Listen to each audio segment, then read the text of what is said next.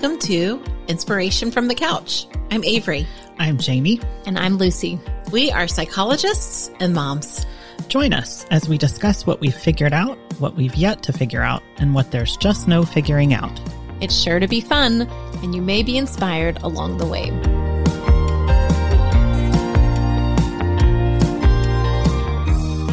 Hello to our listeners. This is Lucy. In today's episode, we are going to be talking about expectations, demands, complaints, and how we shift those things into agreements and requests. And so when Jamie, Avery, and I began this podcast last spring, we started with the agreement among each other that we would be releasing episodes of the podcast on a weekly basis. And this has been so fun and so great. And we can imagine that you as the listener might now have the expectation that you'll be hearing from us on a weekly basis. So we wanted to let you know of a new agreement that we've made that will be changing this. In our effort to make a little more space in our business, we're looking to grow some of our speaking and workshops and other avenues. We are going to be testing out doing the podcast every other week. And so that's the new agreement we had. We wanted to give you a heads up that that'll start at the beginning of March. So we have today's episode, 2 more weeks of weekly episodes, and then we will move to the every other week format. So just wanted to give you a heads up so you would know what to expect. And our request is that you have any feelings about this, thoughts, reactions, you are welcome to let us know. We'd love to hear from you. Thanks so much. Enjoy the episode. Welcome. Today, we are continuing our series on relationships, and we're going to be talking about taking off the armor of expectations, complaints, and demands, and instead settling into the practices of making requests and agreements. So let's start with expectations, complaints, and demands. Expectations are often unspoken, even unconscious. So how do expectations get us in trouble in relationships? And you may not have any, so you may have no experience with this whatsoever. I mean, I think I have basic expectations of what it means to enter into a committed relationship. And I don't think that there's anything wrong with that. Like I expect Robert to remain faithful to me, don't engage in infidelity. And I mean, that's the expectation I have for myself. I expect him to be a committed and loving parent. I expect for us to not follow traditional gender roles and for us to have more of a egalitarian kind of relationship. So, I mean, I think basic broad expectations for having a committed relationship, I try to stick to those. Other sorts of expectations about what I interpret as loving and caring behaviors, which sometimes people can get caught up with, like, well, if this shows that you don't love me because you didn't do this, those kinds of things are, I feel like, a lot more harmful. Even though in that first set, which you kind of just described as like defaults, like it kind of depends though, right? So we might imagine someone who really is interested in having an open relationship, or someone who, like, I want the man to be the breadwinner and I think the woman should stay home and raise kids. So those traditional gender roles would be really important to them. Right. And I think the tricky part is, are those things implicit or explicit? Have you voiced those? Or are these things that you're carrying around and you haven't said those things? Exactly, which is what we'll talk about in the second part of today. Like, instead of, like, we have to make agreements around that, because we've got to make all of that explicit. Absolutely. Because if we don't, like, that's where it gets us into trouble. So if I signed up to marry someone and then 6 months in decide that, like, oh no, they're thinking that we're still going to date other people, or that I'm going to quit work, and that'd be a problem. Yeah, absolutely. I think expectations is kind of like a general theme, really gets me in trouble because they kind of make me more rigid, and it's more like expecting like the minutia, right? Expecting the way things are going to go, expecting the way that birthdays are going to be celebrated, expecting the way that Christmas is going to be handled. Like that I have kind of this idealized, perfectionistic scenario in my mind of how things are going to go, and people don't necessarily like play the parts that I want them to play. And that can really trip me up, because I think some of these big expectations, obviously you need to have some of these conversations before you go forward in the relationship. But I think in a more like small, like the minutia kind of expectations really can get in my way. Yeah. And Avery, in some ways, you're tapping into kind of a related idea, I think. In relationships in particular, we often get caught in fantasy. Yeah. And fantasy and expectation can kind of like overlap, but here's how it should be. Yes. Right. And we have this like a storybook idea around things, and then have a lot of disappointment or anger or resentment. Yeah. Yeah. When it doesn't measure up. So when we have expectations and we don't speak them aloud, what can happen? One thing I hear a lot in clinical work, and I certainly have fallen to this, I think earlier in my marriage, of like that, well, he should know that. He should know that I want to go on a date. It doesn't matter as much if it's not the same if I say I need you to take me out for dinner than if he says I like that. This kind of getting wrapped up in the like shoulds and oughts and like in some way asking for what I want cheapens the experience of me getting what I want. Absolutely. Totally. Yeah. Yeah. Yeah, I think so. That mind reading that couples can get into is so problematic. Like he or she should just know, or they like should the just desire for mind reading. Almost like if I have to say it, it doesn't matter anymore. Like if I have to say, Jamie, I want you to take me out for coffee, then you taking me out to coffee, it's gone. It negates the experience. Right. And then there's the interpretation of the story that you make about it, which is like, oh, well, they don't care about me then. Like they should just know. Otherwise, they don't really care. They don't really love me. They don't respect me. All of those sorts of stories. Mm-hmm. Yeah. Those are problematic. They're very problematic. And another story I think to add on top of that is that means it's not the right person. If this was the right one, they would know all my wants and needs without me having to speak them aloud. It's very magical. It's like it's a magical way of thinking. Yeah. Mm-hmm. Yeah. And that's something I think in my relationship, I don't know how this has come up for y'all, but you talk about someone taking you to dinner. I use the example of sending you flowers, right? If I have to ask someone to send me flowers, like it's not as much fun when I get the flowers. But I think the way I've tried to think about it, it's almost like you're like training someone a little bit, right? Here's what I want. Here's what I need. Here are the sorts of things that matter to me. And if every time then over the next 17 years, I have to ask to be sent flowers, like maybe that would be more of an issue. But the idea is, can someone kind of get a sense of here's who you are? And this is the way that I like to be loved and cared for, right. Which it could be very different from the way that you want to be loved and cared for. Right. Yeah, that's right. Mm-hmm. And I think that kind of changes over time. I think early in my marriage, I definitely fell into that trap of like, well, you should want to spend time with me. You should want to go on a date. And I think now at this point, it's like, nope, we need to go on a date. Like I'm happy to plan it. I need you to plan or whatever. But like kind of making those things more explicit, I think can be really helpful. And so that you can be sure that you're not getting mixed messages or like that it's not a miscommunication, you know? So why do you think we're so reluctant to express what we want and what we need? Because that's really what we're like tapping into with some of this. I think it's hard. I mean, I don't know that a lot of us have been taught or trained on how to do that. And I think that there are very fanciful notions of love and relationships. And, you know, we see a lot of movies that are romantic comedies. You know, it's very predictable on how things go when they meet, you know, and then go through some sort of like little trouble and then it magically sort of works out in the end. And I think people can get really caught up in this fanciful notion of love and romantic relationships. Happily ever after. Yeah, right? absolutely. And there's never, ever a problem again. Right. You solve the one. Yeah. Mm-hmm. I think sometimes there's even a problem before that is knowing what you want and need. Yeah. Right. So I think absolutely. for many of us, we're not even really clear about here's how I like to be loved. Yes. Right. Here are the things that matter to me. Here's what I really want.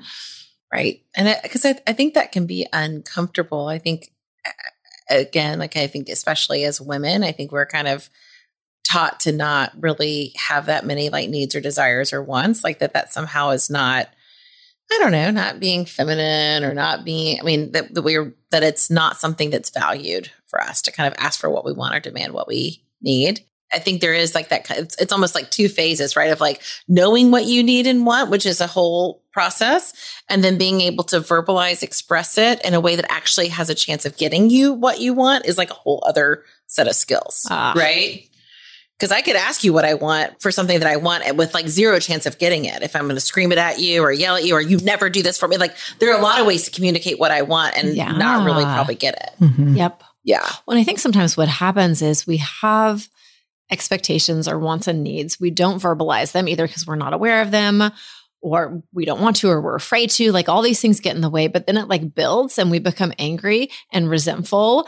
And then that's where like often the demands and complaints come, right? It's all kind of explodes. And then we do it in a way, like you're saying, Avery, that really reduces the likelihood of like it going well for anyone. Right.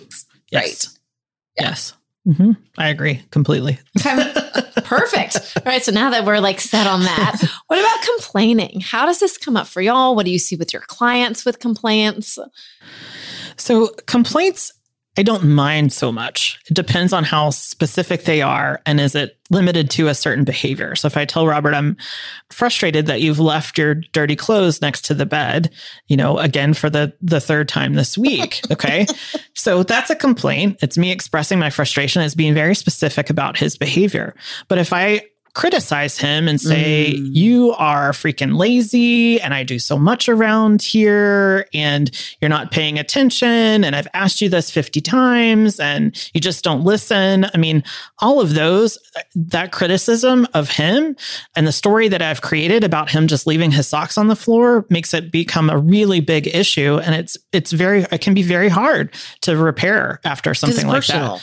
Yes, it's personal. Mm-hmm. It is personal. So complaints, I don't mind so much. Again, if they're delivered in a loving way, they're very specific and it's very behaviorally oriented. So even that feels a little different than what I was thinking about with complaints, because I think often when we complain, we don't do it to the person. Right. Right. It's like someone else, and it's more of like a global generalization. So rarely do I hear someone complain and say, Robert left his socks on the floor for the third time this week. It's more of like, he's such a fucking slob who never picks up anything. Right. And we get like real general. It's everything all the time. It's judgmental. It's judgmental. It's you hear all the absolutes. He always, or he never, she always, she never, anytime you hear those two words enter in, that's not really a complaint based in reality. That's right. Yeah. Yeah. Because sometimes Robert picks his socks up, Right.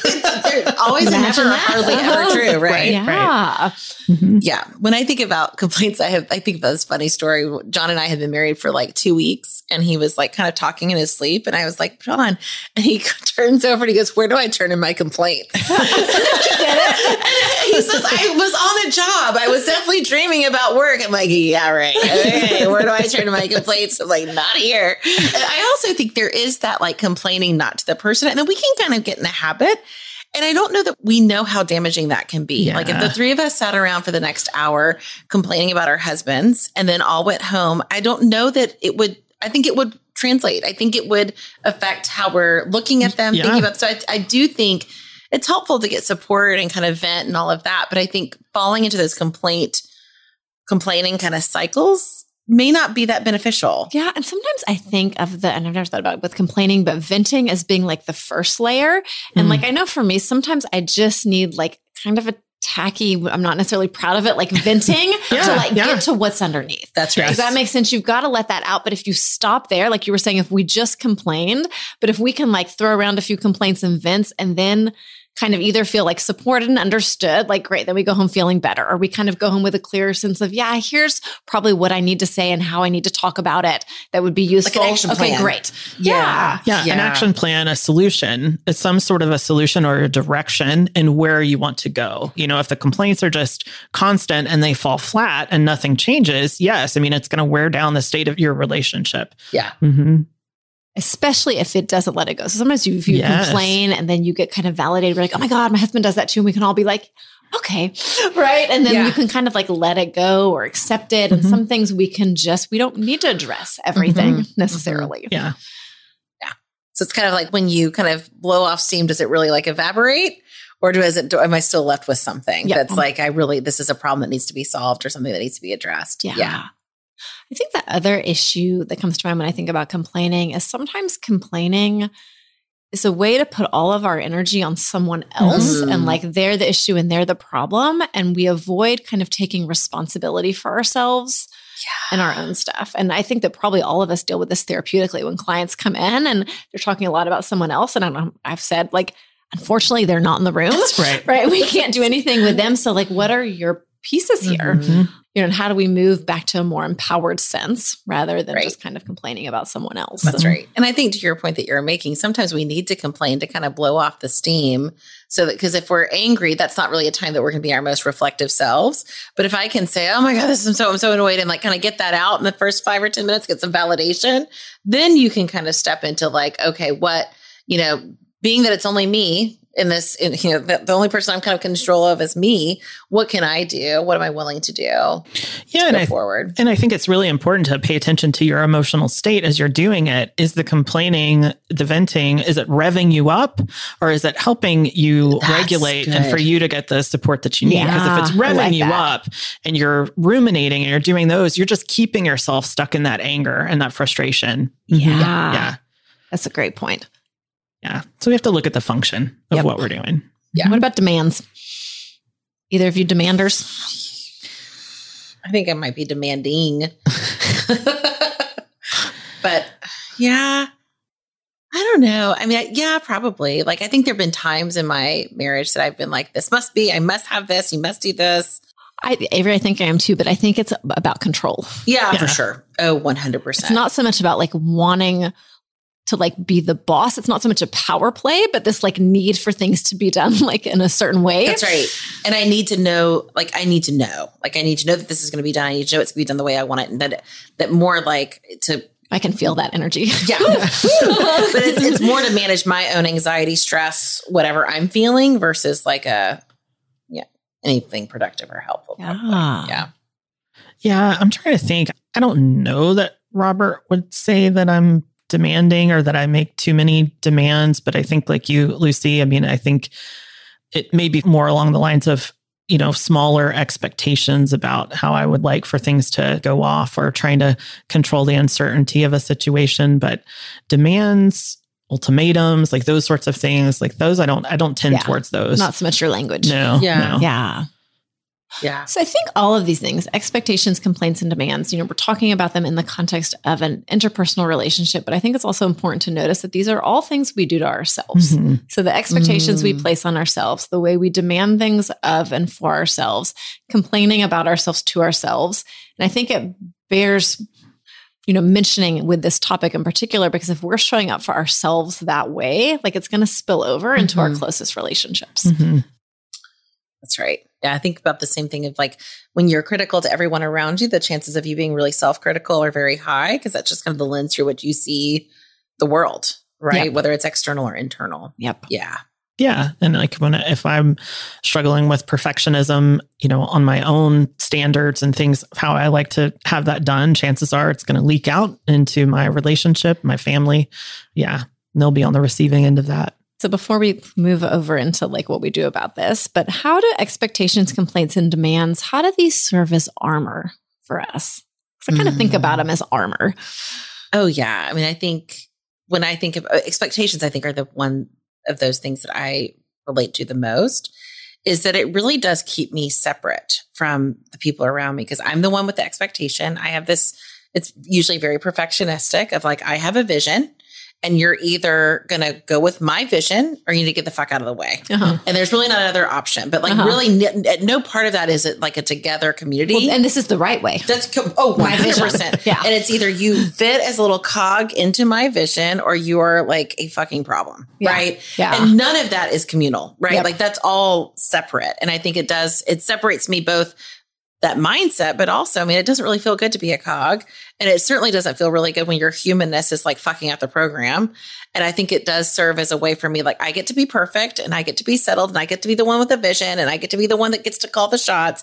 And you either kind of get with the program or get out of the way. Yeah. Yeah. Separates me from my family. I mean, when I fall into that. Yeah. I mean, I think all of those expectations, demands, complaints, those sorts of things, we don't typically think of those as positive tools, right? In a relationship. And so, if you're going to want to strengthen your connection with your partner, generally those aren't going to do it for you. They're not. And to your point, Avery, it does. It keeps you very separate. It makes it less likely that your partner is going to be open with you and be vulnerable. And it just makes it a really, it's honestly kind of an unsafe place to be at that time. That's right. Mm-hmm. And it was one thing I was just thinking about with like even the complaining and demanding. I mean, it's a mindset, right? I mean, all three of these things are a mindset, which is like, I'm right. And you're either deciding the same thing I'm deciding. So you're right. You can be right too, or you're wrong. There's like a dichotomy kind of mindset here of like, I have the expectation and you can either meet them or not, or I'm complaining. And so the lens that I'm seeing is that you're doing something wrong, or I'm demanding, which means that you have to meet my demands.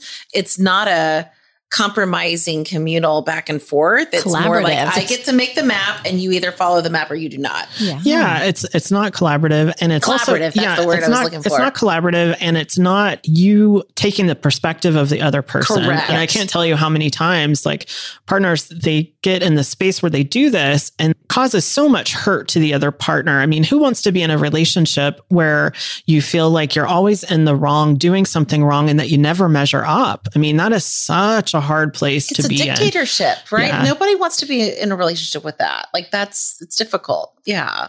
I think often that's kind of what we do to ourselves sometimes. Yeah. And so like, who wants to hear that? It's like, don't sign me up for that. Like, no thanks. Right. Right. Yeah. So when we come at life where we're like armored up with these things, we're not as able to be as present. And as y'all have said, like it really does interfere with connecting and kind of like gets in the way. It's like thing in between us. So you may ask, right, if we're going to drop our armor of like expectations and demands and complaints, what do we do instead, right? And the two big things that come to mind for me are requests and agreements. And so when we think about what we mean by making requests and how we do this, and this hit me like a thunderbolt about 1.5 years ago. I was in a kind of a training program. We were talking about some of this. And the example that came to mind, and it's so funny, but I think it's a good one. So Britt and I go to the grocery together some. And we have very different like grocery shopping habits, right? So I am like slow as molasses, which is kind of how I do everything in life. Like I like to kind of like look and evaluate. It takes me forever to like make up my mind, right? So I like move real slow. And he's like into efficiency and productivity, so super fast. So like I'm in the produce aisle, and before I know it, like I have like 6 things in my hand, and he's like nowhere to be found. And he's like 4 aisles over with the cart, mind you. He like takes the cart, like schlep things around. And so what I have done for years is just be mad, right? Like, why do you always leave me? Like, you're such a jerk, right? Like, that's not fair. Like, oh, I'm so mad. And all of a sudden it hit me like, actually underneath my complaining and my demands, right? There's this request, right? And the request is like, don't leave me. Like, will you stay with me? And it hit me that that is so much more vulnerable to like show up. And I think that's one reason why we use the armor, right? Because requests and agreements are more vulnerable, but often underneath some of that is some sort of like request. And if we can get to that, it's like softer and more open and just has a different energy. What's y'all's sense around that? Yeah, kind of like what we were saying before about packaging things so people can hear them. I'm thinking if I'm Brent and you're like, you always leave and you never stay with me, then I'm like, oh, fuck this. I got to go. But if you're like, please don't leave, it's like, oh, Lucy, I'll hold your hand through the whole grocery store. You know, it just feels so different. And it really puts, I think, both of you in a position where you can get what you need, right? And I think that it requires that vulnerability. And I think where I've found myself fall more into that expectation loop is where I'm angry, or I do feel left. I feel, I don't know, I have some sort of negative emotion that makes me want to armor up and keep myself separate, which can be really hard. I mean, if you're upset with the partner, if you're angry, if you feel resentful, some of those feelings can make you really want to stay armored up.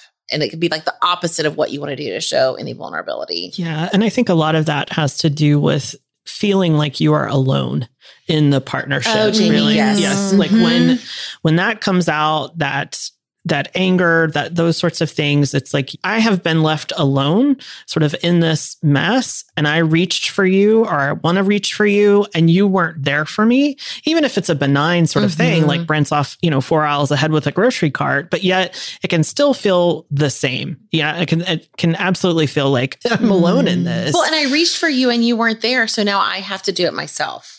And that's a lonely feeling, but it also kind of comes with this like, and so I'm not going to reach for you anymore. Yeah. Like I don't want to hurt like that. And so I'm not going to do it anymore. Right. Like this is what I can control. Well, and then if we have the story, like if you really loved me, you would know I'm still in produce, right? And you would like, you would know that I need help picking the cantaloupe, right? Like whatever it may be. Right. And then we get like the resentment and anger that kind of like flare. Yes. Well, and then you can see how it just snowballs, right? That you're like, okay, you must stay with me in the produce department. Well, then that doesn't really make somebody want to do that. And so then they don't really see, you don't like it can just snowball and snowball and snowball. And in your mind, you can think, well, I've told you what I want, but you haven't really done it in a way that I can hear it. Yeah. I can hear it. Yeah. That's right. I think the other thing that strikes me is in making a request, right? I think that there's like a grief piece here, right? Because inevitably, like our expectations or the fantasies we have about a relationship are not going to be true. Right. And so I think in making a request, sometimes we have to have this reckoning around like what I want and what I need is not happening. And there's great freedom in being able to say like, okay, I can ask for it. What's the capacity here? How do we work with this? But I think sometimes there's also a bit of like loss and sadness around like, it'd be so much easier. I wished it would be this way, or this is what I was wanting, and it's not. Kind of think about that. I mean, that's something that even starts in childhood, right? I think as children, we often like want our parents to like know what it is to feel like us. I see that a lot, both at work and even in my own life, of like this desire both to be separate from your parents, but also have somebody else know what it feels like to be Avery from the inside. And I think a lot of times that gets kind of lands on our partner as well, is like, you know me. And if you really knew me, you would know what it feels like. Yeah. And there is that kind of grief and loss of like, that's not really possible. And that's in these particular cases, they're probably not that likely. And there is a loss associated with that. Yeah. What about agreements? What sorts of agreements might we be making in relationships?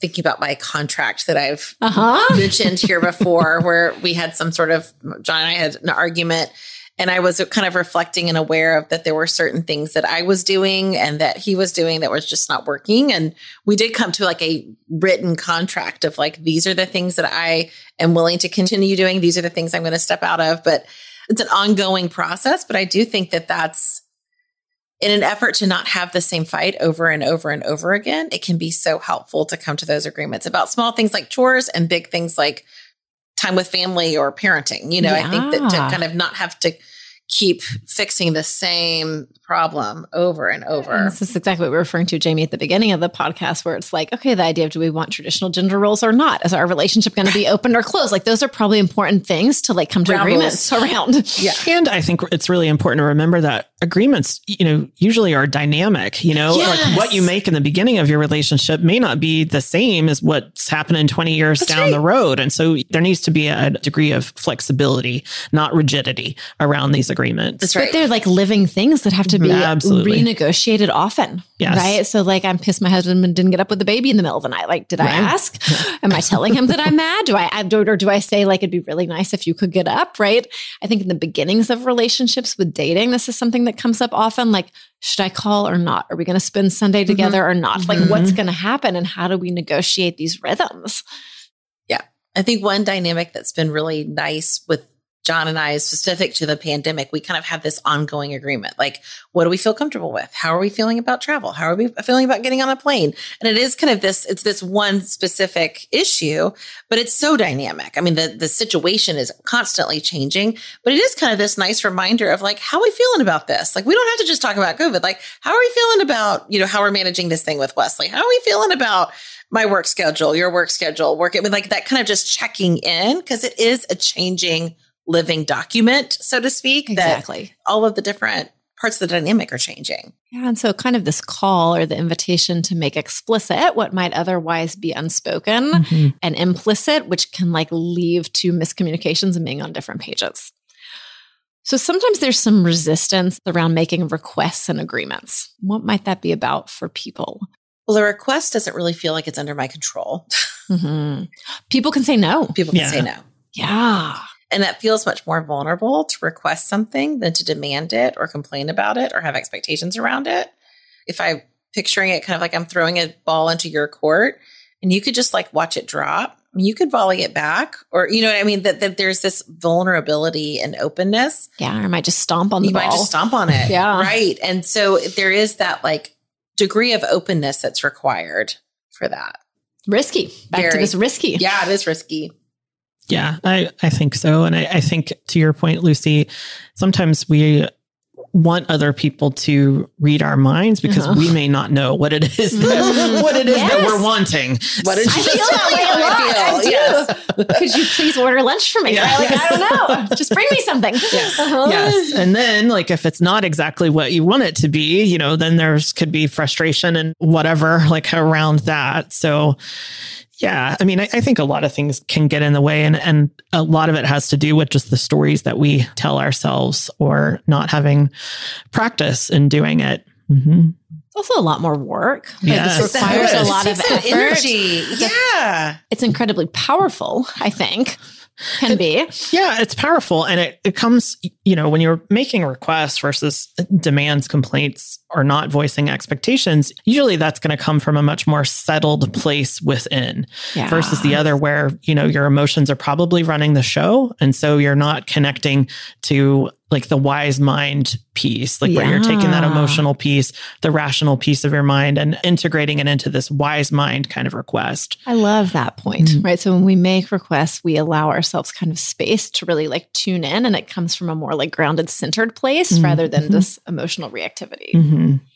Okay, so we're getting towards the end and wrapping this up. So kind of combining our do try this at home with any tips and ideas for how our listeners and ourselves might work on making requests and agreements. What comes to mind? I just love this language of requests and agreements. And then also the other three things you mentioned, expectations, complaints, and demands. I think just even like attuning to that lens, right? Of pathway forward, openness, curiosity, connection, collaboration versus the closed off armoring up. I love that we've put some language to these things because I think that even just that can be really helpful to consider just on an internal basis. Is this feeling like a demand? Am I putting this out there as a demand or a complaint? Or is this more of a request or an agreement? I love that language piece. Yeah. Awesome. I would say one of the things that you could do maybe is ask for feedback from your partner. Like, how did that talk about risky? How did that is extremely risky, probably more so than even making the request. But, if you're not sure about how something landed for them, ask. So that way you can tune in. Is this the kind of partner that I want to be? Yep.